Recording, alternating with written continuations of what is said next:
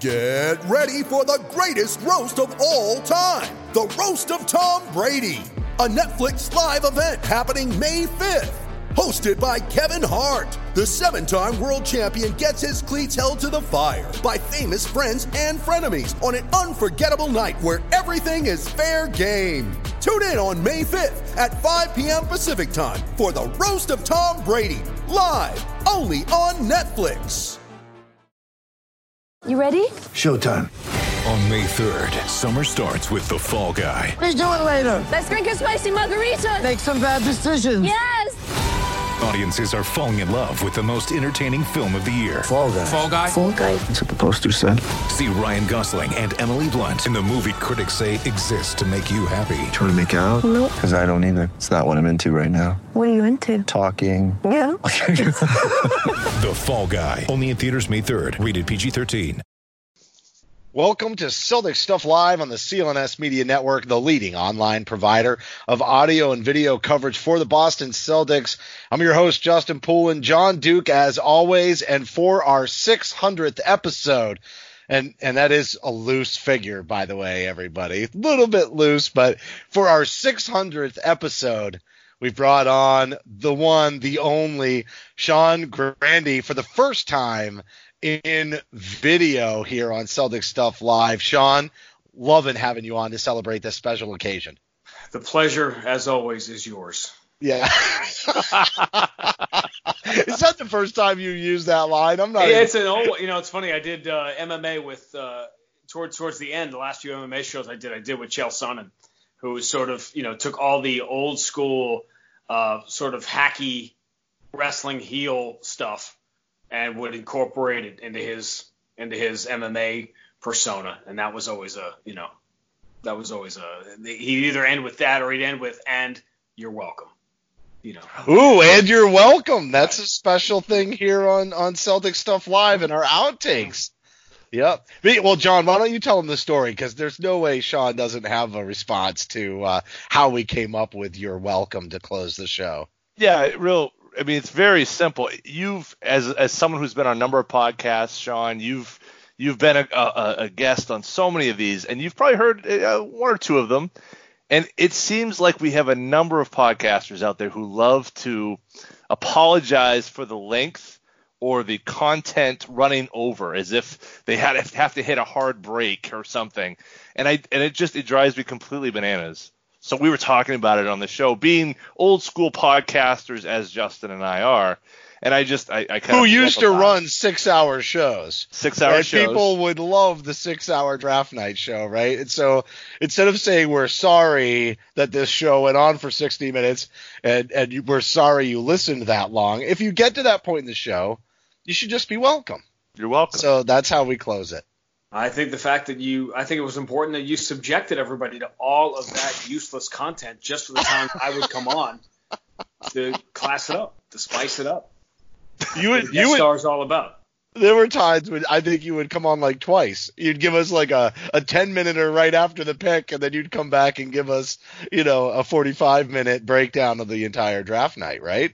Yeah, it was something like that. You guys know I always had a blast because I could sort of break out the heel persona, which I never really get to use because like Max takes that for himself on our show.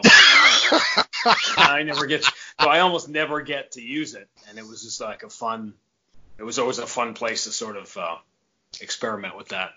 And the funny thing about that, Sean, is in a medium like podcasting, the idea that either Justin or I could be a face is probably the most hilarious thing of all. And now that Skype is in the picture, people are realizing there is no face there to be concerned with in any way. So I guess the facade is blown entirely. It's a real kayfabe situation here. I don't know if this really fits podcasts or not. I mean, I guess it's really the same thing as a podcast. It's just I think the idea of podcasts is that there are things you can enjoy. You can do other things while you're doing them, and you're not glued to. There's no, it's not necessary to. Granted, when you have this face, everybody's gathered around watching it. I understand that, but generally speaking, the concept of podcast that you can do other stuff while this is happening. I think it was just when they put Scal and I on the same screen, the same time, that was almost too much for people. That was like too much joy, too much goodness, too much light in one screen. But we were captivated. Honestly, I don't even think I changed the channel for several days beyond that. I saw many infomercials. I was just hoping it was coming back on. I was hoping 3 days later they were running it again. You know, I think the Celtics have had the best record in the NBA since that day, by the way. So who knows? Not a mistake. Clearly not a mistake. Although Justin likes to just have to roll it back. Yeah. Justin, is this where you want to take your victory lap, or do you want to wait for later on when we've gotten more? It's just not really a victory lap, just because I predicted that they would skid, after the holidays, and you getting all semantical on Twitter with me today. But by the way, Sean, Merry Christmas.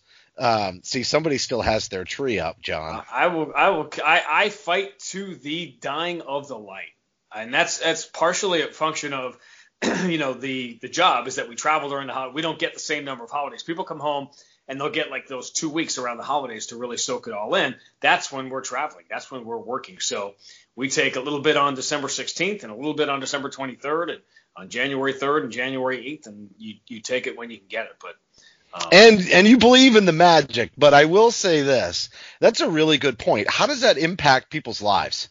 Do you know what I mean? Like, as a player, I know you obviously have a perspective on it, but if you're going to play a professional sport that's running during the winter, and especially where the Celtics played on Christmas Day this year, that does have an impact on their family relationships, doesn't it? Well, I remember 1 year, years ago, when I was doing college football at ABC, there was 1 year I had, well, it was one of my first years in the NBA, maybe in Minnesota, where I literally missed Labor Day, Columbus Day, Thanksgiving, Christmas, New Year's, Valentine's Day, my wife's birthday, all of the above, which is why I ended up having an ex-wife.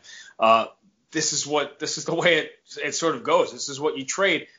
We're in the entertainment field, and our job is to perform when people are at home, and that is at night, and that is during the holidays, and all that stuff does matter. I think the way I would try to explain it to people is that not as many people have Monday to Friday jobs as they used to have. There's less tradition in a lot of ways in families and at work.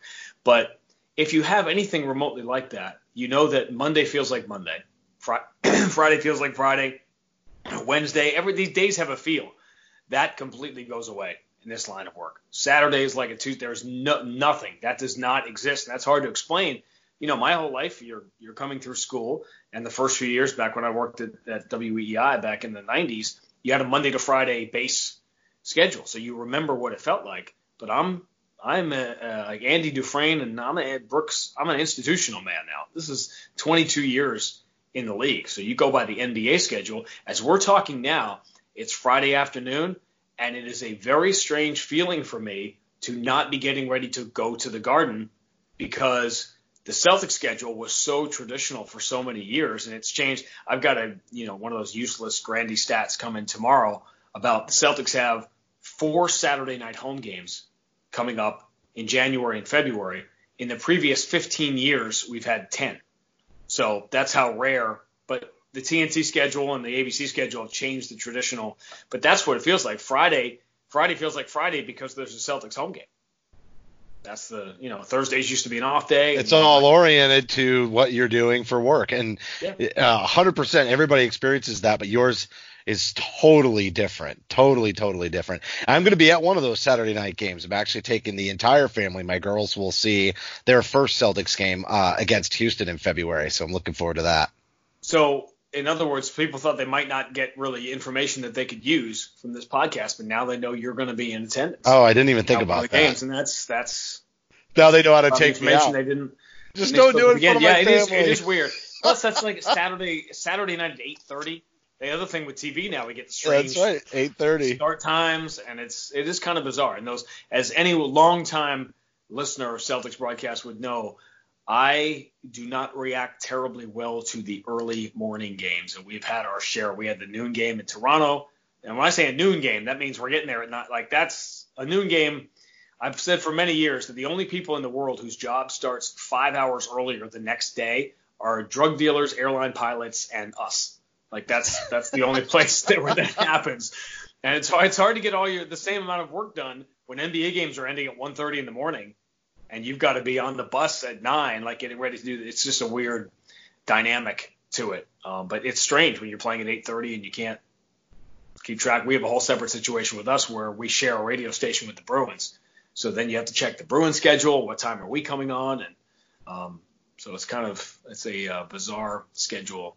Well, not only do you have a difficult time with the noon games, but traditionally the Celtics do, which ties right into that whole right around this time of year. They're good for a skid. It doesn't even matter the makeup of the team. Well, part of the reason, that's kind of where I'm not bragging to you, John. I'll do it on Twitter. You're bragging to Sean. That's okay. Sean. Cool. Yeah, that's absolutely cool. It's totally cool. It's post-holiday. If I were you guys, I would be bragging to me if I had this opportunity. This is what I was telling. Now everyone can find out. I was telling do this. Yeah. I was telling them before we started was it's harder to keep the heel persona up now that you could see it, because normally I could do the bit and then I could sort of like laugh into the phone or whatever, but now it's hard to. It's what's that thing? You got to hold character. I can't do that on video. Yeah, your face is giving it away. It's great.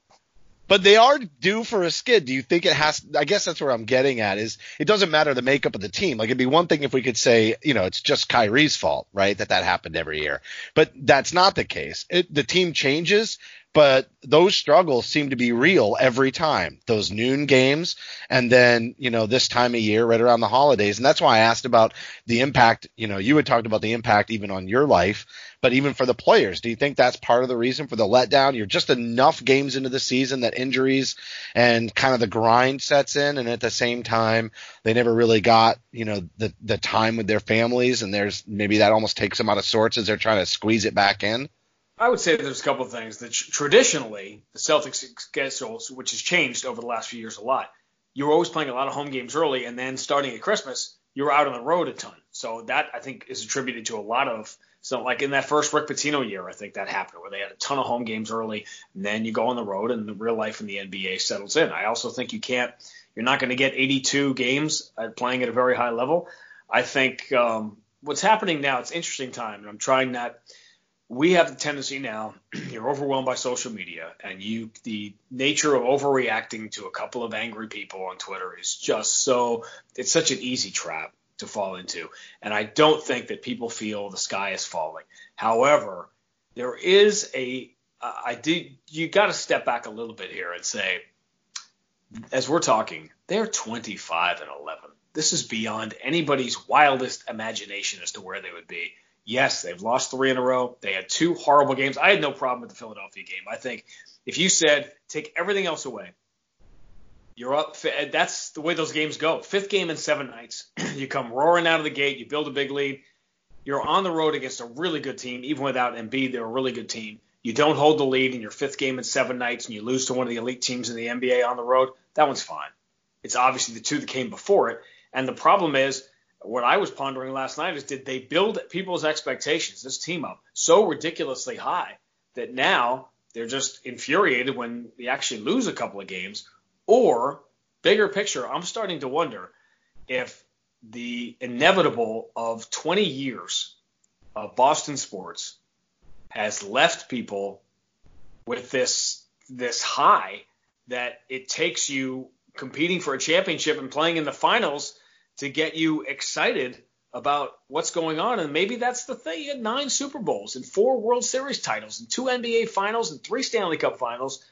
And all of a sudden, a team that is pretty dramatically overachieving the expectations that were number 3 in the league and far exceeding what happened last year, which was supposed to be that year. No doubt. And I wrestle with this because obviously it's tough because I'm not an anti-homer, but I walk that line to the point where I've irritated people over the years a little bit because I will say things like LeBron James is the best player in the game. And I find that if you don't call it like you see it, how do people know that you're credible when you are praising them? So sometimes you become hesitant. I think there's plenty of stuff now between Celtics doing their own in-house things and whatever, that there's always up with people positive stuff to find about the team. And Max and I always try to keep it positive. But to me, what negative spin could you possibly put on what this team has done? Because what you knew before the year was, well, they might not be as good, as talented as last year, but it's going to be a lot more fun. And you said to everybody beforehand, everybody that said last year, I just want a team I can root for and a team I enjoy. Well, now you got it. And they finished last year, you guys remember, the middle of the year. Well, everyone remembers the awful beginning. And what I thought, I've said this many times, I wasn't surprised by the start last year because it was a lot of reintegration, Gordon coming back, schedule was tough, didn't surprise me. I was not surprised by the middle of the year when they were arguably the best team in the league. They were 25-9. They had the best scoring differential. I was surprised by what happened at the end, and I think a lot of that, I've said this many times, goes back to February 1st in New York and the Kyrie Irving ill-fated shoot-around press conference. It's never surprised me that everything went south after that. But that middle of the year that nobody ever talked about last year, because in the middle of it you had Kyrie complaining at the end of the Orlando game, Jaylen Brown marked. But meanwhile, you were 25-9 with the best scoring differential in the league. This team started 25-8 with the second best scoring differential in the league. This team started better than the peak of last year, which was beyond everybody's wildest dreams. And yeah, they lost a couple of games, and yeah, it's not too long before people start figuring out that everybody being back together. With the 8 games, I think they're 4-4 now. I think with everybody healthy, so everyone's going to start picking at that. And now there's too many guys, and there's not enough. If this goes on for another week or two, okay. But now 5 and 7 nights is done. Schedule's tough. A lot of home games coming up. They start losing to Detroit at home. Losing to Phoenix is pretty good, but if they start losing some of these games, yeah, the Atlanta though, yeah, that's right. No doubt. They didn't play well. So you can make that argument that the team is better without Kyrie. But the argument that nobody was going to make was that the team would be better without Horford, right? And especially because they did the swap out. And he had a great night last night, and he kind of stuck it to the Celtics. But he wasn't really all that good before that, playing behind Embiid. So right. And well, exactly. And it not only did it open up things for a lot of the other players on Philly, you'll never make the argument they're a better team without Embiid. However, it's a nice time for that to happen. And the style of other players being able to emerge, what a great opportunity. And most people who are real good gamers and play the game well are going to take advantage of that one shot that they have. But Horford was good last night, whatever the rest of the year. But is there an argument to be made that the Celtics are also better without Horford? Not because Horford's not a great player, but is there an argument that the team works better because they do get a little more up-tempo? Any argument there? Well, here's the fun part of video now is I can see John reacting to the thing. I should say. John, of course not. No. John, go, Sean. Go get him.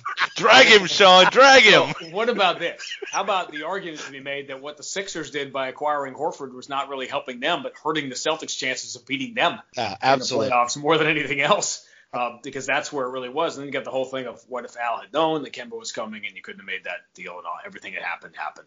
But clearly, Philadelphia has talent that 26 or 27 other teams would trade anything to have. Yet, like last year's Celtics team, it does not fit together perfectly, and that's nobody's fault. You just acquired all of this high-end talent, but it's not the perfect fit. Listen, there are, again, 26 or 27 teams. If you gave them Ben Simmons and Joel Embiid to start with, they would be thrilled, and they'd throw out everything in a heartbeat to start. But that doesn't mean if you had 2 guys to pick, you would pick those 2 to fit together because as great as they both are, and I am much higher on Simmons, I am all in on Ben Simmons. I love Ben Simmons, and I think Joel Embiid is one of the 5 best players in the league. Well, obviously, when he's healthy, he's dominant.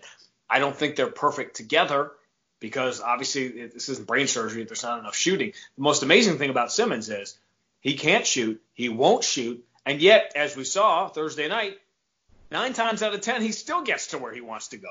So that's pretty impressive. He's an amazing talent. That roster obviously needs more shooting. It's funny that they're trying to get Covington back now, who's the guy who was so underappreciated when he was there. You got to bring Sarge back, too. Just bring the band back together. Bellinelli, everybody, get the whole band. I think to go along that same line of thinking, Sean, there was a lot of talk last night on the Twitter sphere. I'm not sure how much you were following along in any of that, but there was a lot of talk of, well, maybe now we should look at Gordon Hayward. Is Gordon Hayward the piece that is extra? Is he the piece that doesn't fit? We're going to build around Jason and Jaylen, and use that salary to go elsewhere. And of course, we all know that there's the emotional situation and what happened with Gordon and all of that, his relationship with Brad Stevens. But a night like last night where if he was playing the same way he was before the injury, nobody would be saying that. But he's not, and he has a foot injury that they still haven't really explained, other than it was there's nerve damage in there, or there's a nerve issue, I guess. I don't want to be too specific about it, but the ankle foot. I didn't hear that. Is it the same foot? Yeah, same foot. So. I look at it, and it's about fit, right? I mean, that's the truly special teams fit talent together. And the Sixers have maybe they're trying to fit those two pieces that aren't seamless. Last night, you take one of those pieces away, and everything looked beautiful. I mean, that team – the Sixers look great. You take immense talent like Embiid, and there's just – if you can make it work, great. Good on Brett Brown, great on the Sixers. Is there some similarities there in that sometimes that abundance of talent is it's so difficult. It's only under those special situations where you can really break through, and could possibly Boston have a similar situation at a lesser talent level? Well, let me see if that situation's ever happened here. I seem to remember, 6 months of my life I'll never get back last year watching the 2019 Celtics try to do that exact same thing. Right. Now, I'm not even close to going there with this year's team, because I think the beauty of it is Gordon Hayward and Kemba Walker have very clearly done what has been asked of them. And if it's a Jalen night or a Jason night, and there haven't been as many Jason nights, I think, as people would like there to have been. And I think we forget that he could be a senior at Duke right now and is 21 years old. How scary would that be, by the way, right now, if he was still there? But I think that's sort of the beauty of it, is that when Gordon's out there, the ball's moving. And if you want to say it's a combination that they don't fit together, I haven't seen that. You had a fluke night last night in the fifth game in 7 nights where Jason Richardson outscored Hayward, Brown, and Tatum combined. They went 10 for 26 from the floor, and the Celtics still were within 4. I have a tough time just trying to decide if that was – I call games losses. I either call them knockout losses or not, or you were there at the end. Because it was amazing to me. The opening night was a knockout loss. Celtics did not have a chance to win that game in the final few minutes. And then they went 30-something games until that home game against Toronto. They literally had a chance to win every game. That never happens. That's the most amazing thing about this team to this point, was that they went that 30-some-odd games, had a chance to win every game. Think about the losses. Indiana, they had a chance to win. The Sixer game was close at the end. The Clippers, obviously, they were up by 7 with a minute 20 to go, and that was an overtime game. Should have won that game. That game was a winning, yeah. Right. And there are games that go the other way, but the point is you have to give yourself a chance to win every night. And last night was sort of I can't figure it out. It was kind of in between, because they were within 4, but then they didn't really have a chance in the last couple of minutes. But there have been so few of that. How can you question how there's not enough sample size, really, in some ways, because the injury to Hayward. But when Hayward got hurt, everything was rolling. The Celtics were the best team in the league at that point. Hayward, by the way, was playing at an all-star level. If Hayward doesn't get hurt, Hayward has had an all-star year. It's just not enough games. He won't be in the all-star game because he hasn't played enough games. Celtics Stuff Live. The divisional round is here, and you can follow all the lines at Bet Online. On Saturday, 6th seed Minnesota heads west to San Fran, while Tennessee visits Baltimore as a heavy underdog. On Sunday, Houston takes on KC, and Seattle heads into the frozen tundra of Lambeau Field, where Green Bay are a 4-point favorite. Will we see another round of major upsets? Before the next kickoff, head over to betonline.ag and use our promo code CLNS50 to receive your 50% welcome bonus on your first deposit. Bring the playoffs home with our exclusive sportsbook partner, BetOnline. I live in Maine, but I like watching teams all over the country. I like to watch the Kings sometimes, and hopefully we get Rashawn Holmes. We'll see. I like to see the Suns. Maybe see how Aaron Baines is doing. But it used to be a huge pain for me because they don't always show their games in my area because it's tough to find them. But this season I discovered an amazing trick that lets me watch every single NBA game live for just a fraction of the normal cost. It's called ExpressVPN. Here's how it works. The NBA offers League Pass, which lets you stream games online. But if you live in the US or Canada, it doesn't let you watch all of them. Some of those games are blacked out. So what do? What you do is you fire up ExpressVPN and use it to change your location to a different country. Buy and use the NBA League Pass from there, and boom, no blackouts. And depending on the country, NBA League Pass could cost less than $15 for a whole year. That's nuts. ExpressVPN works on your phone, your computer, your router, and consoles like Fire TV, so you can watch all the games from any device. Even when I'm not watching the NBA, I have ExpressVPN on 24/7 because it encrypts all my data, keeping it safe from those hackers out there. Enjoy all 1,230 games of the NBA season in HD with the world's most trusted VPN, ExpressVPN. So, use my special link today to get 3 months free at expressvpn.com/CSL, after which you sign up for NBA League Pass at a huge discount.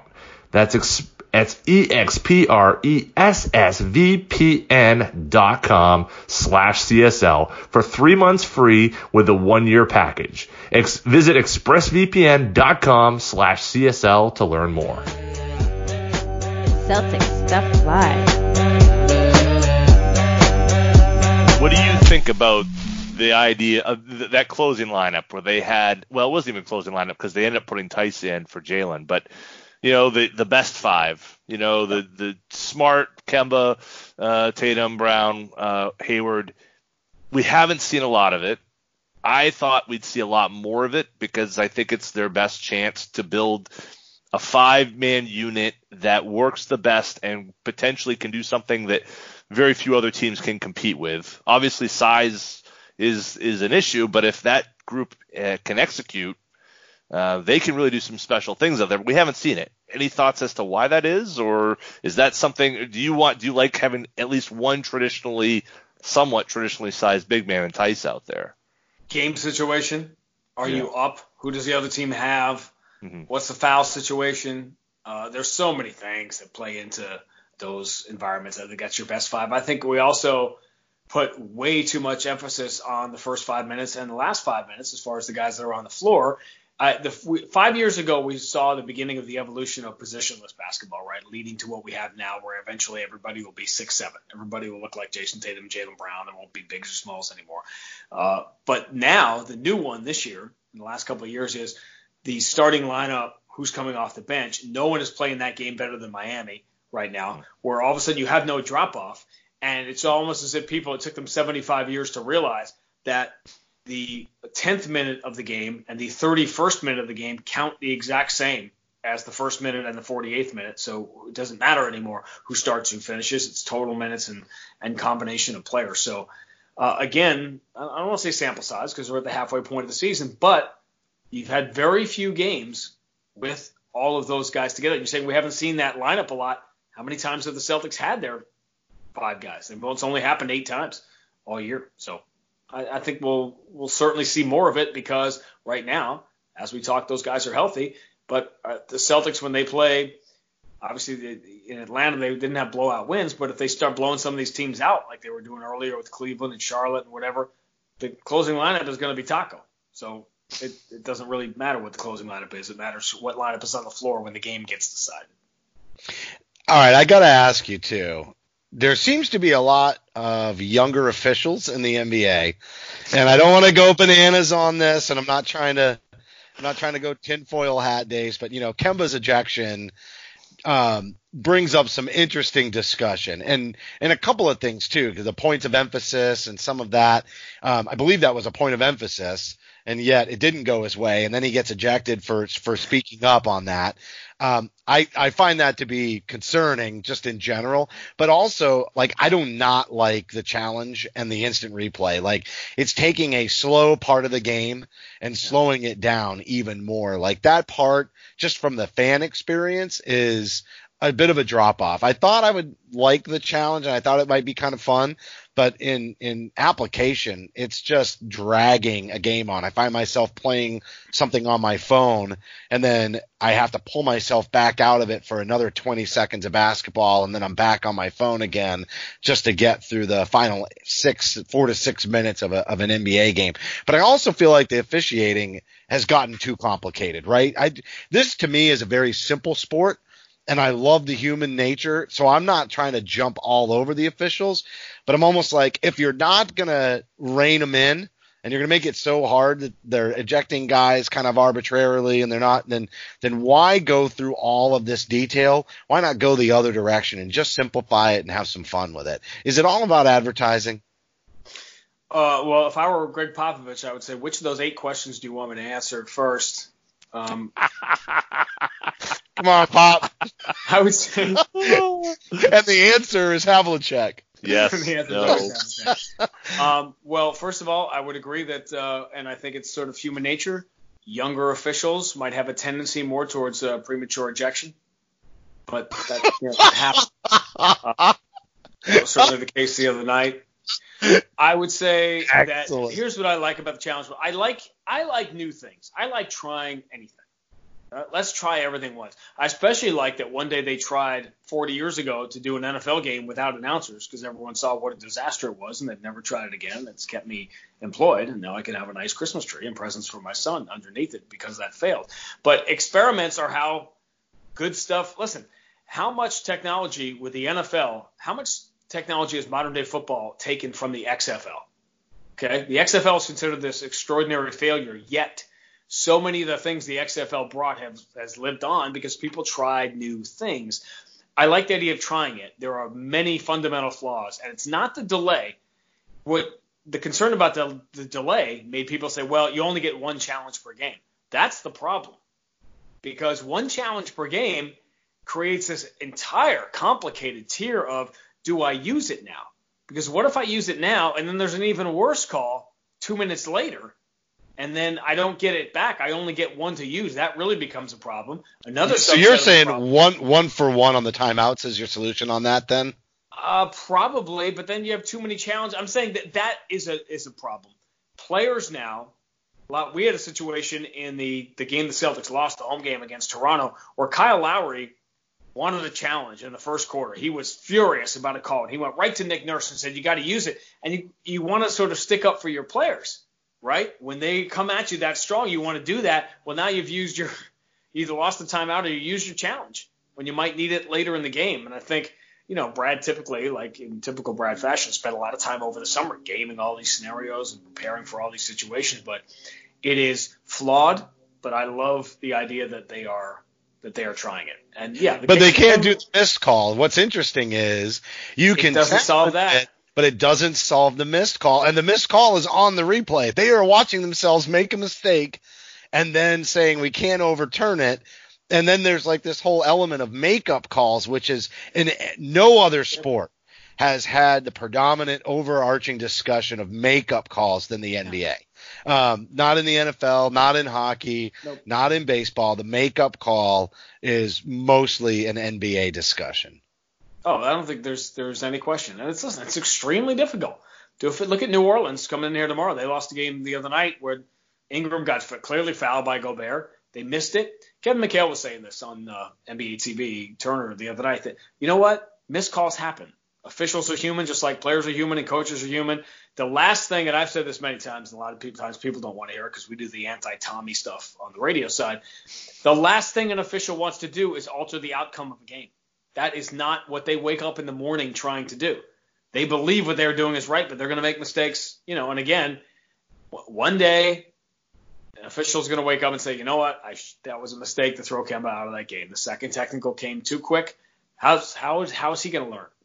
Learn by making the mistakes. That's how a lot of us learn on the job. And I think when you go down 22-3 at home, you don't get to complain about a player getting ejected as being the reason you lost. Yeah, and in the NBA, well-established fact is the team that's playing better with the most effort is going to get the benefit of the calls. Yep. Because the ref is already conditioned, especially through the start of the game like that. If you're not playing good ball, they're expecting you to be lazy, or you are lazy, and so you're not going to get the benefit of the calls. They're very much subject to the flow of the game. I didn't factor in the in this whole new video world, Ryan. I didn't factor in the sun setting behind me. How are we doing on light and darkness? It's gorgeous. I don't want people to miss Dude, Christmas has you covered. that. No, that's all that matters, right? So, John, where else do you want to go with the conversations over the last?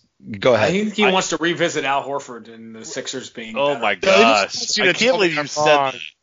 What the hell were you thinking? No, actually, he is never coming on with us again. It led to the discussion that I was said that getting many times, and yet positionless basketball. So this is where I was going with it. Honestly, Al doesn't really want to play center.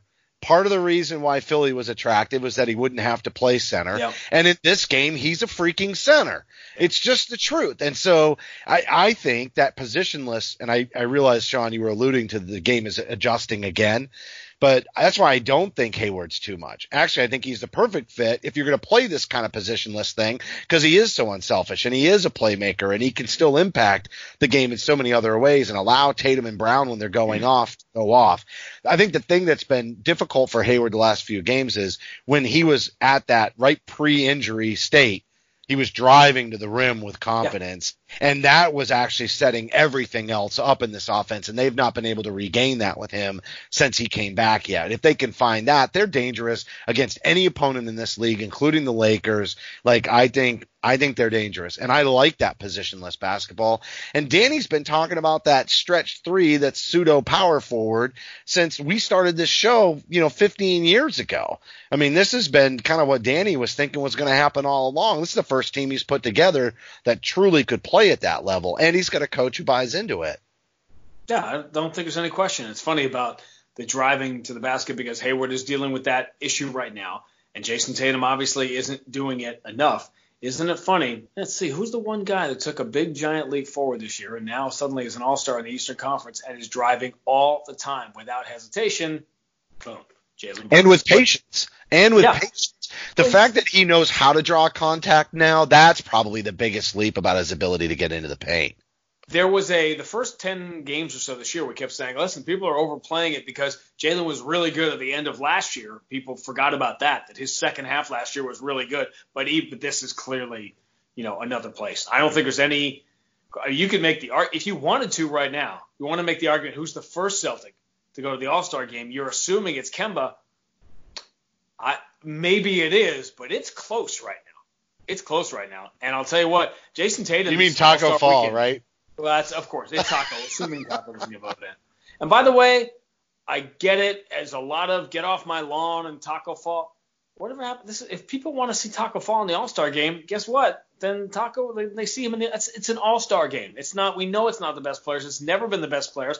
Since I was 8 years old at Shea Stadium, I used to take 500 of those All-Star ballots and I would punch holes in them and try to send Dave Kingman and Willie Montañez and the horrible Mets teams of my young childhood to the All-Star game because that's what because I wanted to see it. And then as I was right, because Lee Mazzilli hit a home run when I was like 7 or 8 years old. Lee Mazzilli hit a home run in the All-Star game at the Kingdome in Seattle. Fun, useless baseball trivia fact. Danny Ainge hit 3 home runs in the major leagues. 2 of them were at the Kingdome, which makes no sense whatsoever. Wow. He played in Toronto. He played very few games there, and yet 2 of the 3 happened to be in Seattle. Go figure. Home. But All-Star game is the All-Star game. It's a fun show. Let It's a people- celebrity let's event. Yeah, no doubt. Yeah. because Justin loves All-Star Charles, Weekend. who I love. I hate All-Star Weekend. That's why I don't watch it. I really don't. I it's don't even fun. watch the dunk, and I make no bones about it. That's why John knows. Every year we have to have this conversation.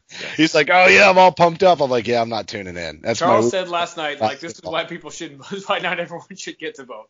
Because he was so, and again, although Charles did not, in fairness, Charles did not RSVP to the wedding, so he lost some points on that. Charles Barkley and Gayle King, the only 2 people who were so afraid to say no. That, like, we know you're not coming. It's okay if you don't come, but you got to RSVP so we can organize the whole, Don't ever get married. Oh wait, sorry, too late. Yeah. I was going to say don't ever do it again, but there you go. So John, we got 10 minutes left. I never give you any time with Grandy, so I'll step it's okay. back. I'll let you know. I get all excited. I'm gonna go change. So just be him and me then. How about that Al Horford thing he said? Yeah, wait, what is wrong with him? Listen, Sean, CLNS has been doing a podcast with members of the Celtics radio team, and maybe you and I, we can do something. And Joe Sway does a thing with Cedric. Justin is. Hold on, let me say this. I have to say. You asked me if there's something I want to say. This I want to say. CLNS is great, and the coverage is great, and I use it because I'm usually walking home when Brad Stevens does his post-game press conference, so I watch it again on that site.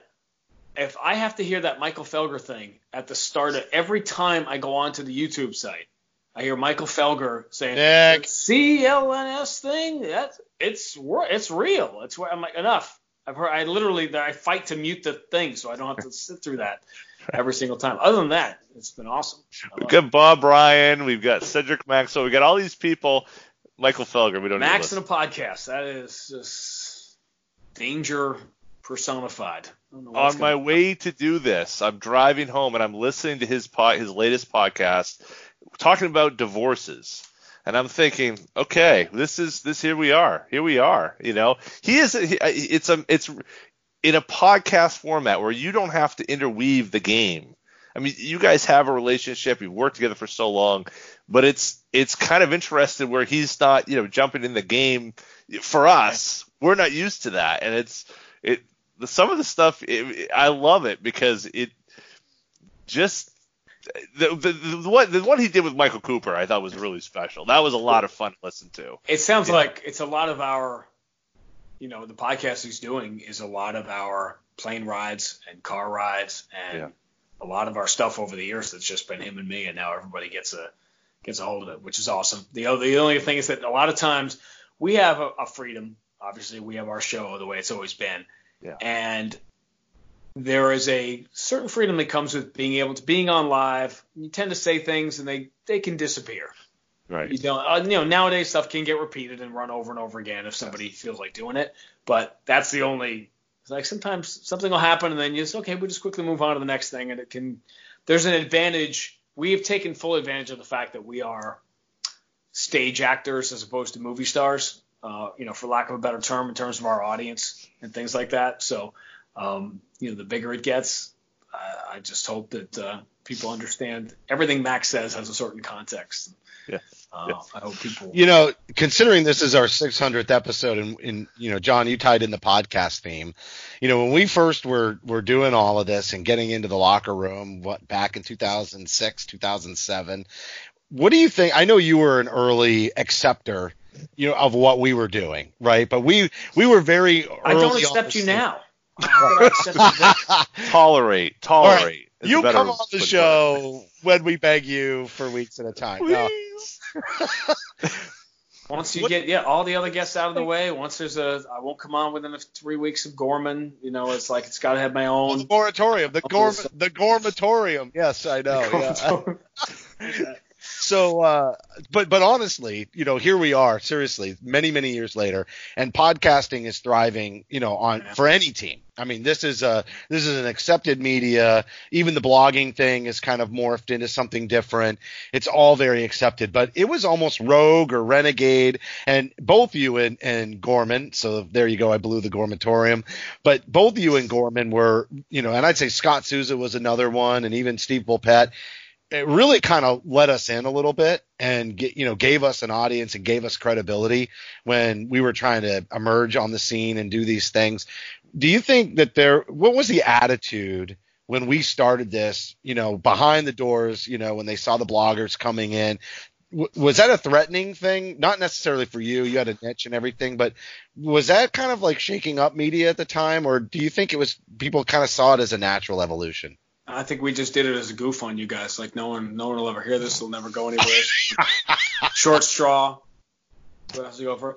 I've always been, I think back to, what a lot of people do is, man, I wish they had this when I was a kid. I wish they had this when I was a kid and whatever. And I just never thought I'd be someone. I was as outsider as you get. So there are a lot of people in my industry some of whom are dear friends of mine who were invited to my wedding, but they got in this industry because their dad was so-and-so. And I was as outsider as there could possibly be, not knowing if I would ever, get the break or just scratch. But you had some of the earliest success of anybody in the industry. And that's a lot, whatever it is. I think it's true. Ian and I talk about that a lot because he didn't have that either. Ian and I were both pretty young, to be doing this. Yeah, it doesn't seem like it. When you're 27 and you make the NBA, you've been trying to be a major league announcer. That was your goal from the time you were 14 or 15. So it seems like you've been waiting a long time. And I used to do the big show every day on EEI, and I would walk home a couple miles, and I would think, how is it going to happen? Now, when is it going to happen to me? How is that break going to happen? And you're just obsessed with the driving forward and not realizing that looking back now, I guess I was kind of young. That's the nice thing is my son, who's 8, often reminds me I'm not young anymore. That you look young though. I'll tell you. That's all that matters, right? Yeah, somebody told me, I don't know who's counting your show. Somebody just told me, apparently, and I don't know who counts this stuff, whatever. I know we did a 1,000th game, but I've got my 2,000th game is coming up towards the end of this year. Yeah, you say, wow, but here's the thing. Everyone's like, wow, it's 2,000 games. And I guess there was a thing about I did 1,000 games before I turned 40, and only Marv and I had done that. And you think 2,000 games, that seems like a lot. And then you realize I'm with Mike and Tommy and Max, and they've all done more than that.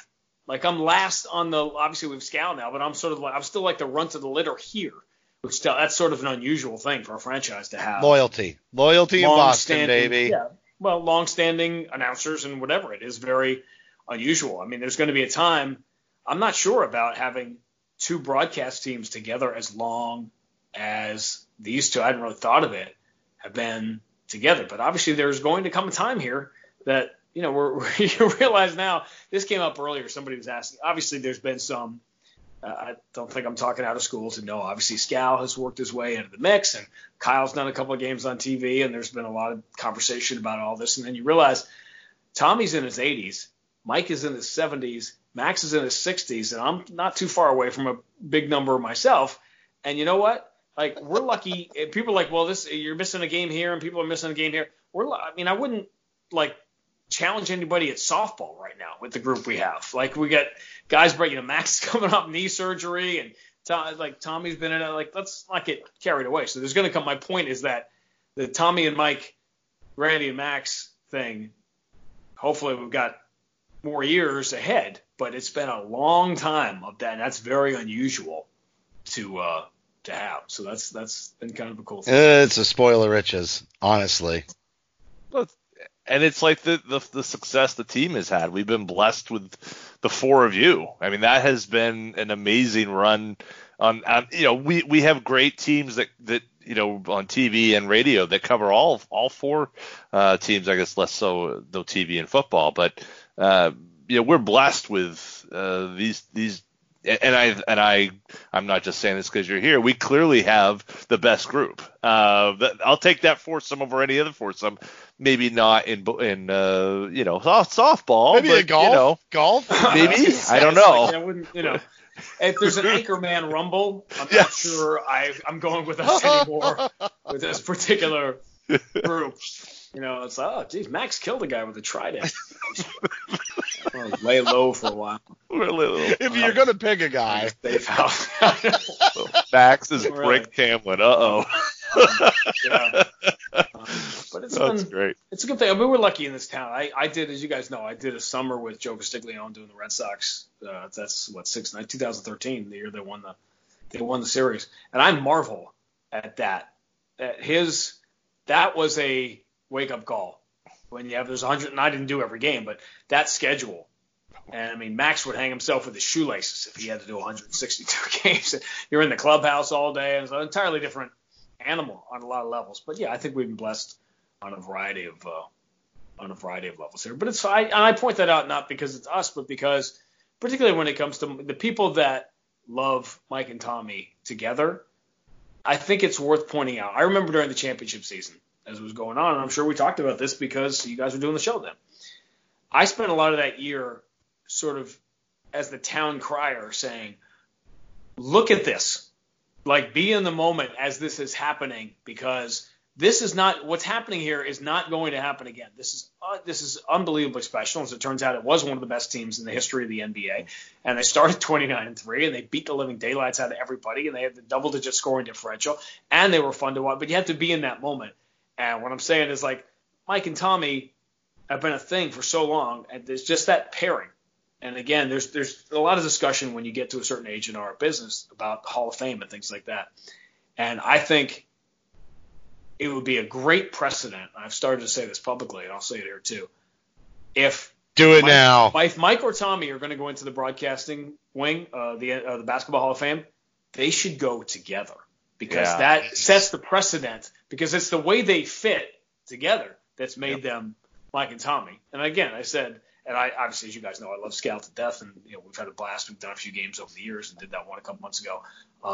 But for people that love Mike and Tommy together, appreciate, who knows, right? Like, who knows with any of us, hit by a bus tomorrow. But the point is, let's appreciate this while it's still going on.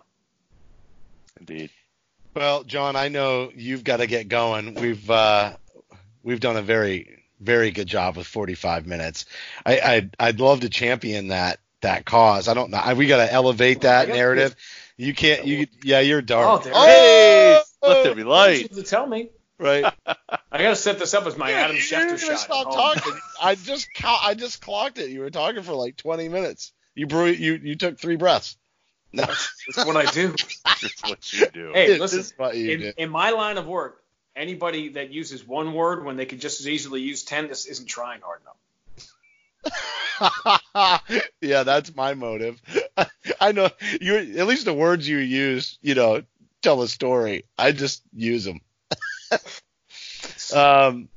So, Grandy, what do you want as we? I know we had a wrap because we both we're also well along. John's coaching basketball. I don't know if you knew that, but he's got a travel team and his boys are playing, and so you got a game tonight, don't you? Practice. Talk about practice, not a game. We talk about practice. Two things. Number one, I want to talk about coaching. I just referenced that because we ended up on an on a tangent last night and this is part of, it's combination of institutional, what you want in your announcers, combination of institutional memory and dementia, where you just start wandering into these things. But we started talking about, I thought there was a significant game in the 2002 season. The game that turned it around was a game in Philadelphia, and I referenced it because the Sixers have now beaten the Celtics 4 times in a row. They hadn't done that since 2002, and the game that snapped that streak was a game in Philadelphia in early March after the trade. Tony Delk and Rodney Rogers were big in it. It's when Derek Coleman was with the Sixers and Iverson, and the Celtics finally snapped the win streak, winning in Philadelphia, and it catapulted them down the stretch, and obviously they beat them in the playoffs, and that game came up, and that playoff series came up not just because it was one of the great moments of that era, was that 5th and deciding game back when it was best of 5 at the Garden. Celtics made like 23s, which back then was, now it's just Tuesday, right? Yeah. You make 23s, but back then it was insane. The Garden was going crazy, and that game remembered for not only the Celtics going to the second round for the first time in 10 years, but 2 days later there was a press conference in Philadelphia, and that was the famous not a game. Allen Iverson game. It was Iverson getting eliminated. Everyone forgets it was the Celtics eliminating Iverson in 2002. That led to that news conference 2 days later. But I just started wearing a Red Sox hat. Wearing a Red Sox hat. At that. I coached my son's. I'm going to do it again this year. Coach my son's little league team, and what a different being around sports your whole life and then coaching 7, 8, 9, 10-year-olds. It was just we won our league championship and went to the Mayor's Cup in Cambridge, and without going into the details, we had a 1-run lead going to the bottom of the last inning. And had some, after we got the first out on a great play, some bad stuff happened and errors and whatever, and we ended up losing at the bottom, in the bottom of the last inning. And it was just like the most devastating moment. I'm like, my son is crying and I'm holding him because we lose the championship game. And I texted Brad, I'm like, coaching sucks. I just can't. It's like you'll never understand. It doesn't matter what level, but it's amazing. I recommend to everyone who has never done it. And maybe your kids are too young or whatever. It is, it was an extraordinary experience. I coached my daughter's basketball team, Sean, and you talk about enjoying it when you have it. And I'll just tell you right now, like when she told me she didn't want to play basketball again, that was like the end of my coaching, especially my favorite sport. And that's heartbreaking. You think coaching sucks when you lose a championship game? Wait till you can't coach any more games, period. That's rough.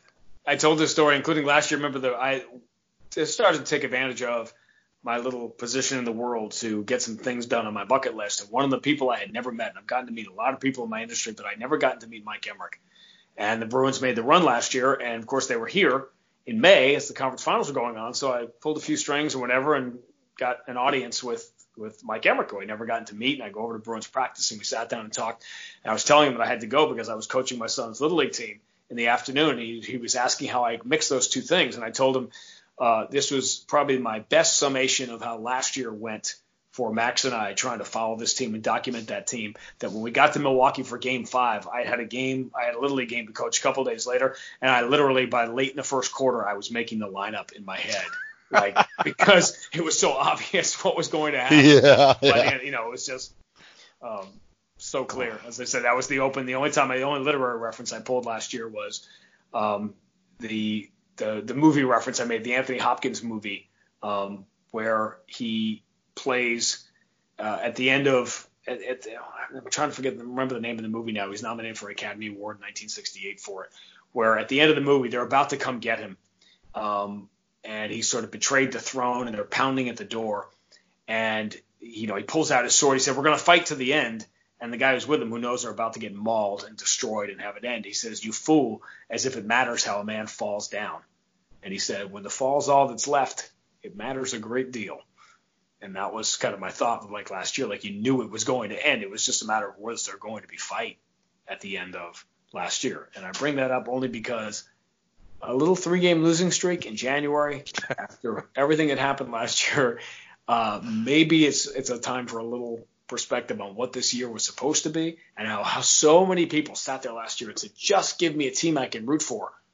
Well, you not only got that, you got an elite team playing at an elite level as well, which has been pretty impressive. And as I said, when Enes Kanter tweeted the thing about him winning the 24/7 title at Madison Square Garden, the WWE thing that he did, I don't want to say that was in August. I said, I don't want to say this year's already been more fun than last year, but this year's already been more fun than last year. Yeah, no. That was in August.